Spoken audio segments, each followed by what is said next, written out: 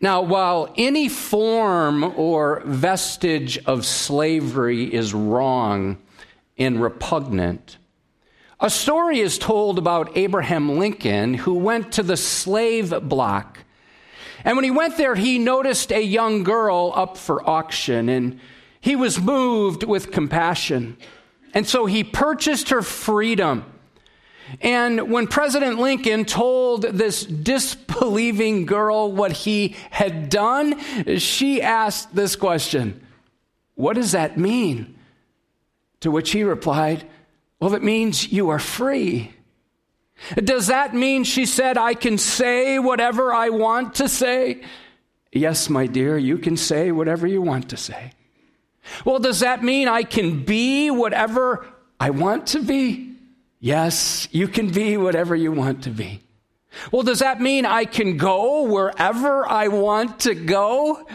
"Yes, you can go wherever you want to go." With tears streaming down her face, the girl responded, "Well, then, I will go with you." Now, admittedly, this account is probably more legendary than legitimate, and yet it does communicate an important spiritual truth. If you have been reborn, you have been redeemed, and you are set free to willingly serve the Redeemer. Last weekend, we focused on the word remember, and we were challenged to not ever forget to remember all that God has done for us. Now, after today, Lord willing, there will be 6 more weeks of messages in our re-series. We're looking at words that begin with R-E. Here's where we're headed: reaffirm, repent, return, rebuild, reconcile. And our final message will be on recovery, because we celebrate recovery here at Edgewood. Well, today our sermon will be part theology class, because we're going to unpack the word redemption. Redemption is a theological concept that is rich in meaning, and it has tremendous application to our lives. Here's our main idea: to experience redemption, you must first receive the Redeemer. Now, as we begin, I'm going to pray the words of Scripture from 4 verses. I simply looked up the words Redeemer, redemption, and ransomed, and then just wrote out these verses, and I'm going to use these verses to pray them back to the Lord. By the way, if you're struggling in your prayer time and you find yourself kind of on a cycle of, Lord, bless me, bless them, amen, pray Scripture back to Him. I invite you to join me now. God, would you let the words of my mouth and the meditation of my heart be acceptable in your sight, O Lord, my rock and my Redeemer. Because in you we have redemption through your blood, the forgiveness of our trespasses according to the riches of your grace.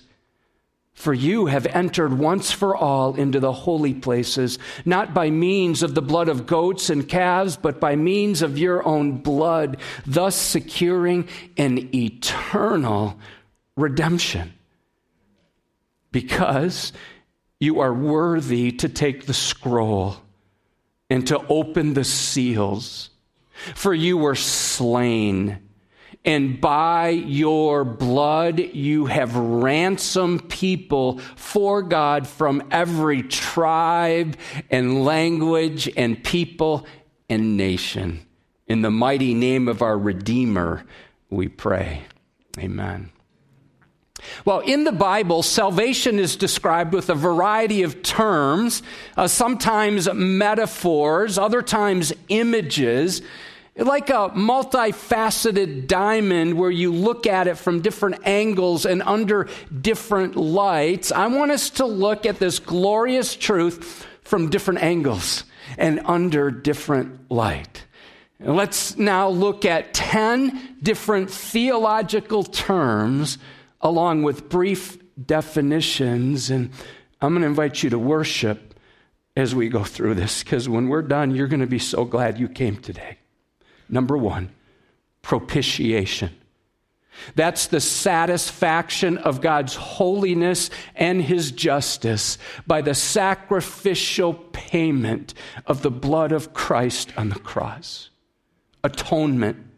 That's the act of God by which he reconciles sinful humanity to himself through the substitutionary sacrifice of Jesus on the cross.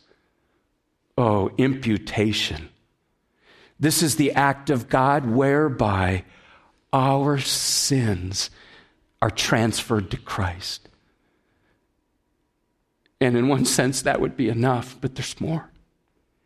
His righteousness in exchange is transferred to our account, credited to us. Number 4, reconciliation, the act by which God makes peace between himself and sinful humanity. Ephesians chapter 2 says we are enemies of God, and all of that is accomplished through the finished work of Christ on the cross. Number 5, regeneration. That's the act of God realized by faith alone in Christ alone, whereby he gives new life to the believer. You become someone you never were before. Conversion, that's the turning of a sinner to God, giving new life, forgiveness, purpose, and an assured place in eternity with him. Are you worshiping yet, church? There's more. Justification. The act by which God, for Christ's sake, declares a guilty sinner righteous in his sight by grace through faith, thus satisfying the penalty for sin. Sanctification. The process by which God grows the believer in holiness, breaking the power of sin so that we can grow in Christ likeness. Glorification. That's God's final removal of the presence of sin, as he transforms believers into the image of Christ in eternity. And then finally, redemption. At its core, to redeem means to buy back, usually by the payment of a ransom. To redeem means to set free by the paying of a price. In Greek, it means to loosen or to be set free from chains, from slavery or prison. It's a covenantal legal term associated closely with each of the other theological terms. Now, the word redemption in its various forms is found some 50 times in the Bible. The concept harkens back to the marketplace, where a slave was released from captivity through the payment of a ransom price. The word was also used for the release of prisoners of war. Redemption by payment is strange in our day, but it was clearly understood in Jewish, Greek, and Roman cultures. Redemption is rooted in the Old Testament. Let's start by looking in the book of Deuteronomy, chapter 15, verse 15. You shall remember that you were a slave in the land of Egypt, and the Lord your God redeemed you. And then we go back to Exodus 15, verse 13. You have led in your steadfast love the people whom you have redeemed. You have guided them by your strength to your holy abode. So redemption is the heart and soul of Christianity. One theologian summarized it like this: redemption is chief among the doctrines of grace, for from it all the rivers of grace flow.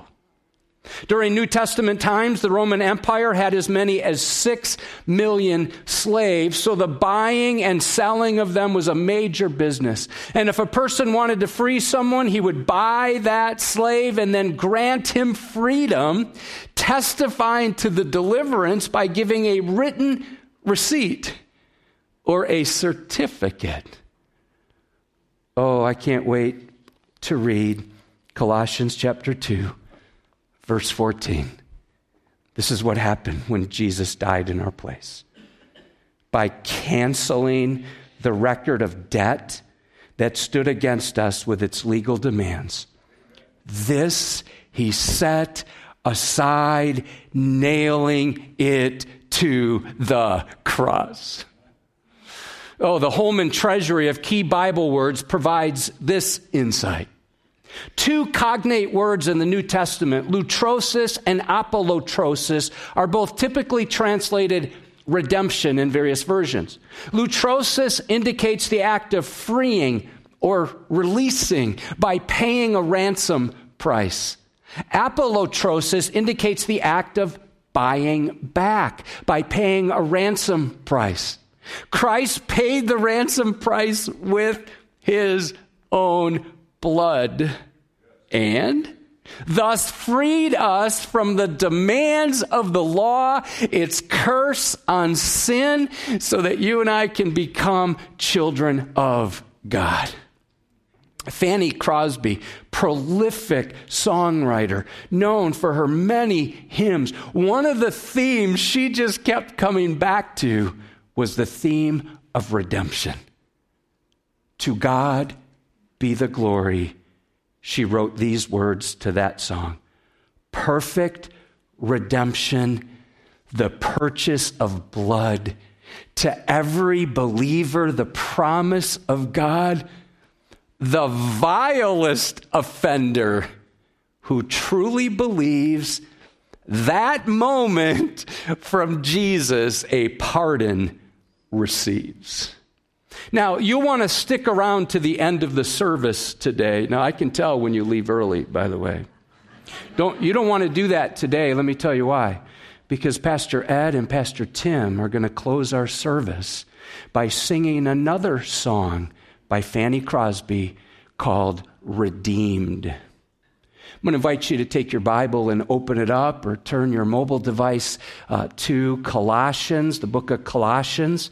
The Apostle Paul had never been to the city of Colossae, but word came to him that these new believers in this new church had been infiltrated by false teachers. In essence, these false teachers were telling these new Christians that Christ was not enough and that Christians were inadequate. So as a result, Paul preached the preeminence of Jesus Christ. Read Colossians chapter 1. And he preached and taught the high position of the Christ follower. Colossians 1, verses 13 and 14 has been called one of the most important and profound sentences of the entire Bible. He has delivered us from the domain of darkness and transferred us to the kingdom of his beloved Son, in whom we have redemption, the forgiveness of sins. Now, to help us see how we are redeemed by Christ, let's focus on 4 indispensable ingredients to our identity in Christ. Number 1, we've been rescued from Satan. Notice the first part of verse 13. He has delivered us from the domain of darkness. At the exact moment you receive Christ, you are immediately delivered from the domain of darkness. That word deliverance is emphatic. It was used of snatching someone away from imminent danger and harm.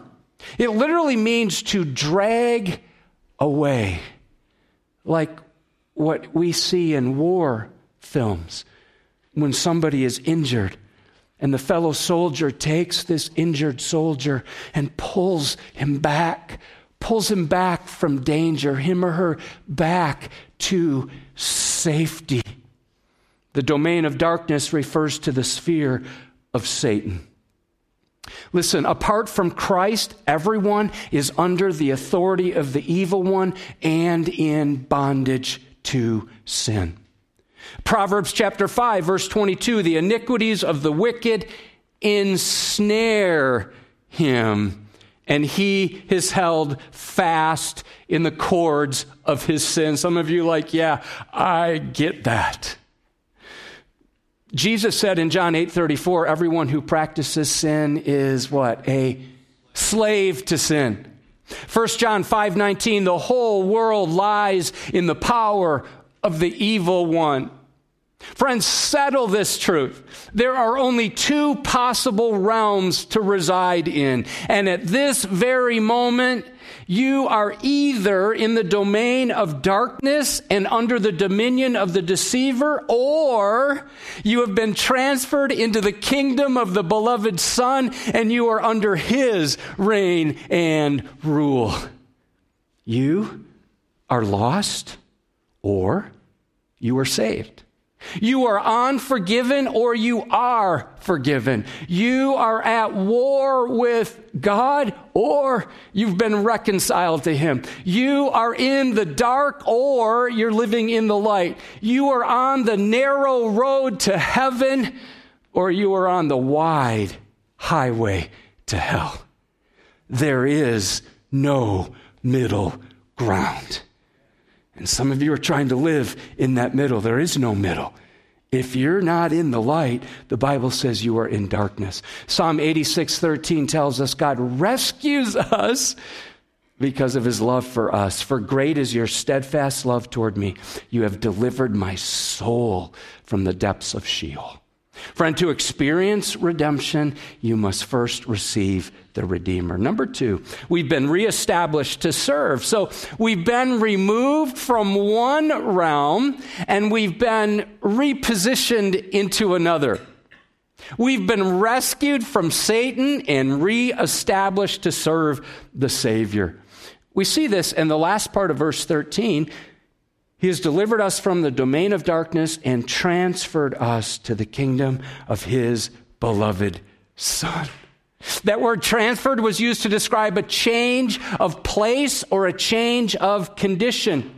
In the ancient world, when one nation came and invaded another nation, the defeated nation was often carried back to the nation that had won. Well, if you read the Old Testament, that happened when Babylon came into Jerusalem and attacked Judah, wiped out the temple, and took people back with them as exiles. We were in the book of Daniel several weeks ago. Daniel was in exile, but thousands of others were, and Judah lived in exile for some 70 years. But listen, when God sets prisoners free, it's always for the purpose of bringing them into his own kingdom. Isaiah 43:1, fear not. Why? For I have redeemed you. I have called you by name. You are mine. That phrase, beloved Son, literally means the Son of his love. That goes back to the baptism of Jesus when we read the Father declaring in Mark 1:11, you are my beloved Son, with you I am well pleased. Or on the Mount of Transfiguration in Mark 9:7, this is my beloved Son, listen to him. Interestingly, we go from slavery to sin to slavery to the Savior. See, it's not just that we receive forgiveness and he rescues us out of the domain of darkness and we just get to live however we want. No, that's not how it works. Listen to Romans 6:18. And having been set free from sin, have become slaves of righteousness. You will either serve Satan or the Savior. As that song goes, you got to serve somebody. So to experience redemption, you must receive the Redeemer. We've been rescued from Satan and we've been reestablished to serve. This third indispensable ingredient of our identity in Christ is this. We have been redeemed by the Savior. I'm in verse 14 now, in whom we have redemption. Notice that key phrase, in whom we have redemption. It's not because we deserve it. We don't get it through our own merits, no matter how committed we might be. That phrase, in whom, reminds me of the phrase, in Christ. That phrase is used over 160 times in the New Testament. It's only in him, by him, because of him, through him, and for him. As the Reformers would say, soli Deo Gloria, to the glory of God alone. That phrase we have is in the present tense, meaning if you know Christ through the new birth, redemption is your current and continuous possession, because in Christ we are once and for all liberated from bondage. Do you believe that, church? Some of you might be like, yeah, okay, yeah, that's what you're saying, but I don't feel that. Listen, it's not a feel thing. This is something that happened in the courts of heaven when you were redeemed. Hebrews 9, 11, and 12. Check out this incredible passage. But when Christ appeared, he entered once for all into the holy places, not by means of the blood of goats and calves, but by means of his own blood, thus securing an eternal redemption. Oh, our redemption is not just for now, it's for eternity. And our redemption is not just for eternity, it's for right now.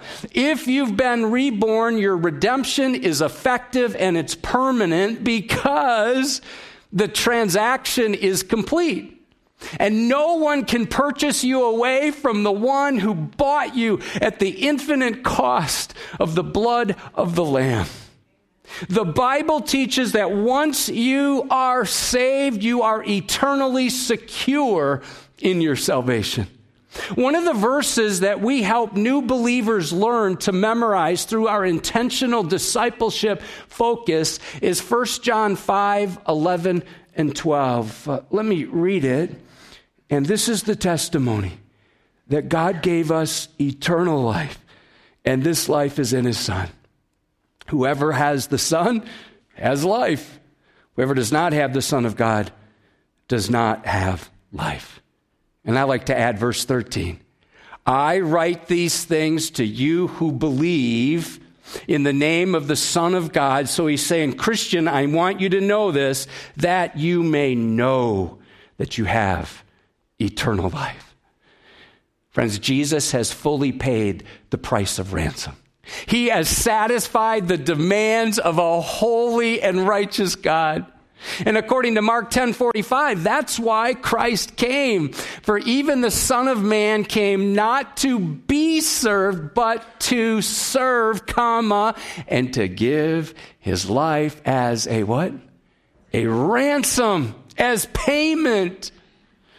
Jesus served the needs of others, and he demonstrated the ultimate act of servanthood when he gave his life as payment for every one of your sins. Jesus did that. That's the song puts it like this. He paid a debt he did not owe because we owed a debt we could not pay. Now, thankfully, we no longer have slavery in our country. Oh, we have prejudice, and some of us struggle with looking at different races and remembering that everyone is made in the image of God. But we no longer have slavery in our country. Or do we? It's actually called human trafficking. And it takes place right here in this community and in communities all over the globe. One of our Go Team partners, many of you know, Manuel and Kim Contreras. Kim grew up here at Edgewood. Her maiden name was Taylor. They minister in the city of Fresno, California, and Kim reaches out to women who've been trafficked. We've sent several teams out to serve alongside them over the last several years. About 5 years ago, I had the privilege of being out there and visiting them. What Kim doesn't tell people is that several years ago, Kim received the Woman of the Year award for Fresno, California. She's doing all she can to free women from this modern day slavery. I reached out to Kim this week and I learned that they will soon have a second apartment available to help women take courageous steps to follow Jesus Christ. Listen, when you give each week, 12, 13% of what you give goes to our Go Team partners who are making tremendous ministry impact all over the globe. But get this, since COVID started, the women are staying with them in now these two apartments for 4 to 6 months instead of the 10 to 12 days before COVID, which is now giving them the opportunity over several months to build relationships and point women to Jesus, the Redeemer. Earlier this year, they had the privilege of training 87 ministry leaders in Jesus-focused training globally and locally in the Fresno area. Recently, they were able to train someone who's reaching out to members of the Taiwanese church located in Laguna Hills, which endured a shooting in that church earlier this month. See, Kim is doing all she can to help these women understand their spiritual redemption and their physical redemption. Friends, Jesus gave his life voluntarily and vicariously, meaning what he did was for us instead of us and in our place. 1 Timothy 2, 5 and 6, for there is one God, and there is one mediator between God and man, the man Christ Jesus, who gave himself as a what? Say it with me, as a ransom for all. He paid the price, and we're set free. We give him our rottenness, and in exchange, he gives us his righteousness. Well, that's the great exchange. And if you're born again, that has happened to you. Do you remember when Jesus died? One of the 7 sayings from the cross was this: it is finished. Tetelestai. That's an accounting term. It means the price has been paid. The debt is forgiven. The Puritan Thomas Watson had some tremendous insight when he wrote these words: great was the work of creation, but greater the work of redemption. It costs more to redeem us than to make us. In the one, there was but the speaking of a word. In the other, there was shedding of blood. Creation was but the work of God's fingers. Redemption is the work of his arm. I'm reminded of the young boy who wanted a wooden boat that he could float in the river. His family did not have much money, and so he worked all summer to buy the materials, and then he built this boat by hand. When it was finished, he made the sails and he painted the boat with great precision. Finally, the day came for him to sail his boat. He went down to the river to see if it would sail. The boy was thrilled. He was delighted as he watched his boat accomplish what he had designed it to do. Until a strong wind began to blow, and the current got stronger. The string that he had used to attach the boat snapped. The boat was carried away from its maker. The boy was devastated. A few days later, he was out walking, and he walked past a small shop, and he looked in the window, and he saw the boat that he had made. It looked very much like his, so he ran inside. He examined it for a few moments. He realized it was, in fact, his boat. He found the store owner, and he said, "Sir, this is my boat. I made it myself, but it was lost from me." The owner told the boy if he wanted the boat, he'd have to buy it. The boy left, and for several weeks, he worked morning and night until he had enough money. He went back to that store owner, And he said, I want to buy my boat back. And after receiving his boat, the boy held it in his hands and he said these words, now you are doubly mine. First I created you and now I have purchased you. You are doubly mine. Friends, that beautifully depicts what Christ has done for us. He created us and he was delighted as we fulfilled what he designed us to do. It didn't take long, though, until we were swept away by the current of sin and captured by another owner. And then the Redeemer came for us and purchased us back with his own blood. And now we are doubly his. Before his conversion, Martin Luther was tormented by his sin. I mean, he taught theology. He was an Augustinian monk. He tried to live a holy life, but he couldn't get away from his unholy heart. He was tormented and just filled with guilt and shame. He didn't know how to get rid of it. And then through his study of the Bible, Luther discovered that God made sinners right, justification, by faith in Jesus Christ alone, and not by works prescribed by the church. God's righteousness is a promise freely given to sinners. He has redeemed us through the purchase price of his blood. That certainty freed Martin Luther from his guilt, but it also set him free from the practice of penance. Now, to reflect that newfound freedom, Martin changed the spelling of his surname. So when he was growing up, his last name was spelled Luder, Luder. He changed it to Luther to reflect the Latin name, Eleutherus, which is a cognate of the Greek word eleutheros, which means free. I mean, this is how he signed his name.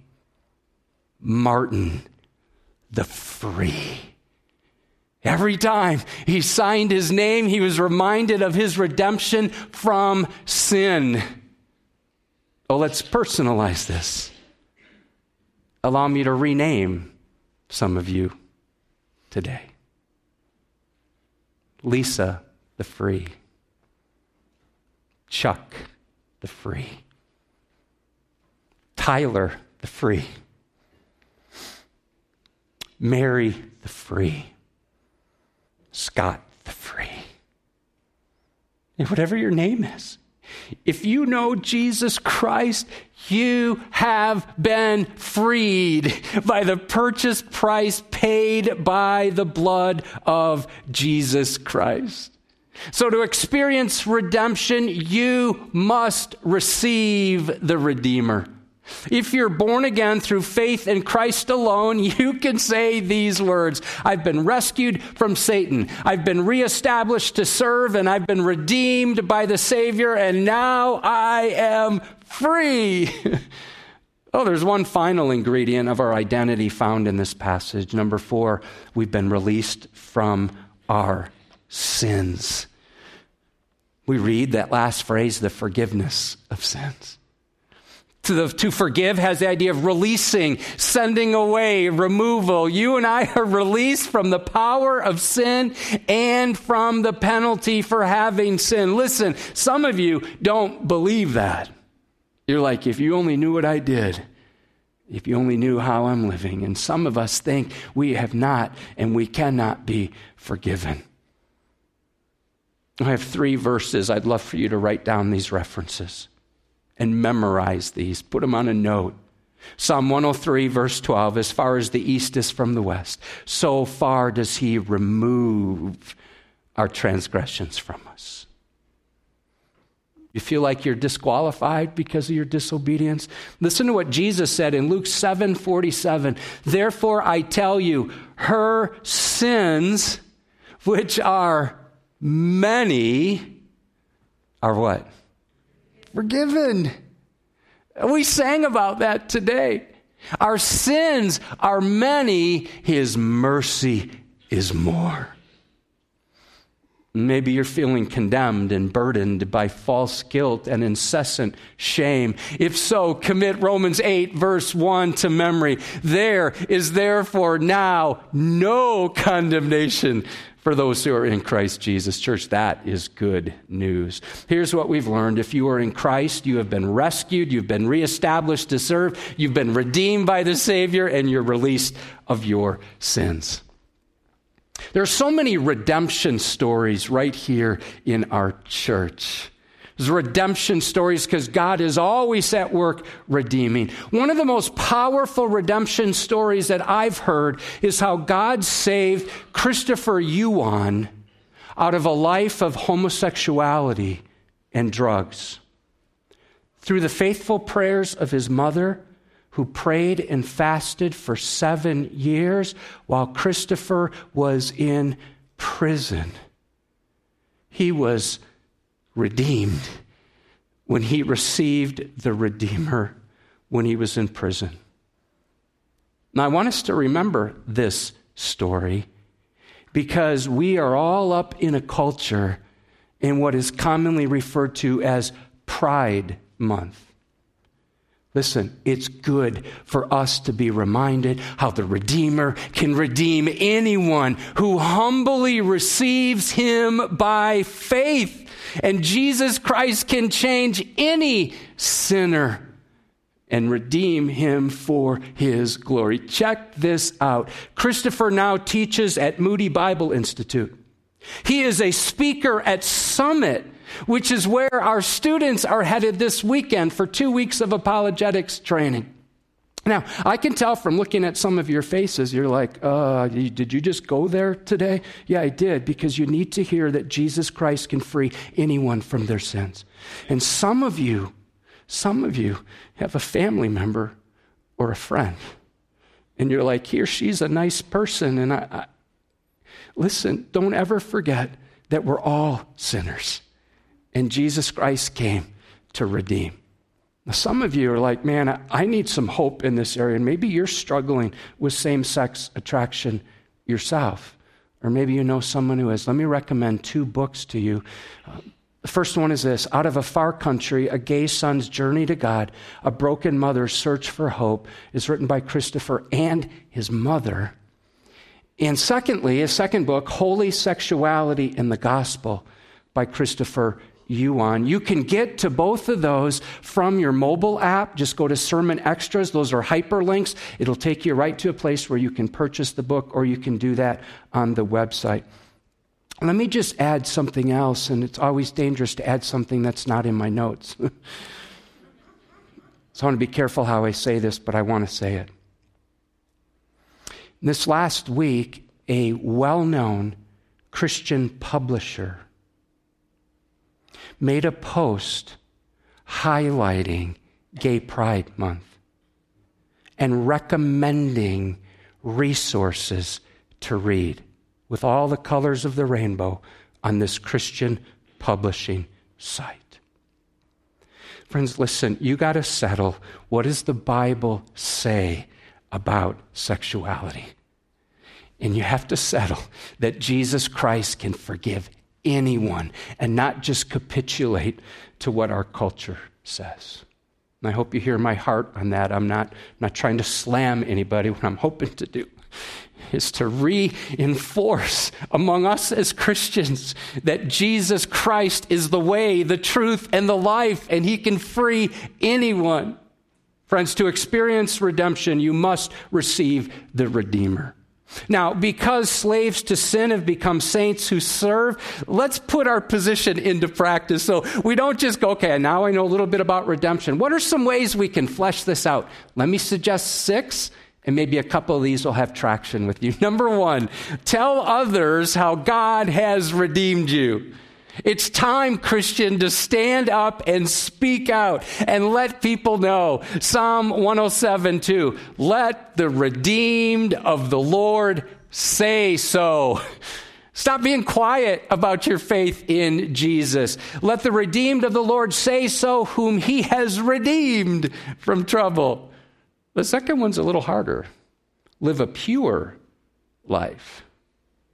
You see, because Jesus paid for us, we now belong to Him. Which means your body, it's not your body. Ooh, that's countercultural, right? We hear people say it's your choice, it's your body. Listen, it's His body. 1 Corinthians chapter 6, verses 19 and 20. You are not your own, for you were bought with a price. So glorify God in your body. Number 3, be involved in serving. You have been saved to serve. Titus 2:14, who gave himself for us to redeem us from all lawlessness and to purify for himself a people for his own possession. Listen to this last part. Who are zealous for good works.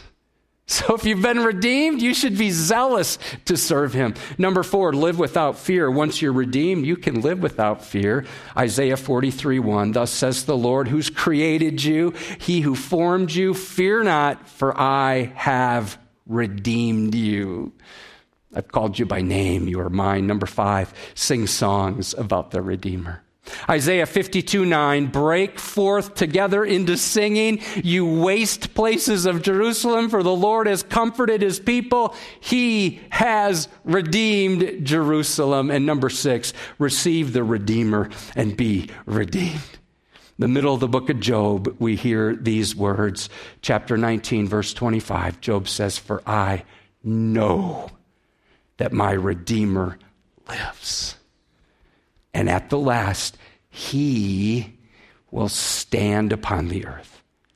You can have that same certainty today. That word know refers to an intimate knowledge which comes from entering a relationship. Job could say, my Redeemer, not just the Redeemer, my Redeemer, because he personally trusted in God's redemption. Almost 200 years ago, a man named George Wilson was sentenced to die by hanging after he killed a guard after robbing a federal payroll. President Andrew Jackson felt gracious and merciful, so he decided to pardon George Wilson. Unbelievably, Wilson refused to accept the pardon. The case became so legally confusing, the Supreme Court had to give a ruling. Chief Justice John Marshall delivered this verdict, and I quote, a pardon is a parchment whose only value must be determined by the receiver of the pardon. It has no value apart from that which the receiver gives it. George Wilson has refused to accept the pardon. We cannot conceive why he would do so, but he has. Therefore, George Wilson must die. Listen, if you're ready to repent and personally receive your pardon from the Redeemer, would you bow your head and close your eyes and allow me to lead in a prayer? You could pray this silently. God Almighty, I confess that I'm a sinner. I've just been up in my own stuff, living for my own ways, my own pleasure. But I repent. I turn from how I've been living, and I personally receive the free gift of redemption from your Son, who suffered and died in my place, shedding his blood on the cross, and was raised from the dead on the third day. Lord, I want to experience redemption, so I now receive you as my Redeemer. Forgive me for my sins. Make me into the person you want me to be. I surrender now to your sweet sovereignty as my Creator and my Redeemer for the rest of my life, for you are God, and I am not. In Jesus' name I pray. Amen.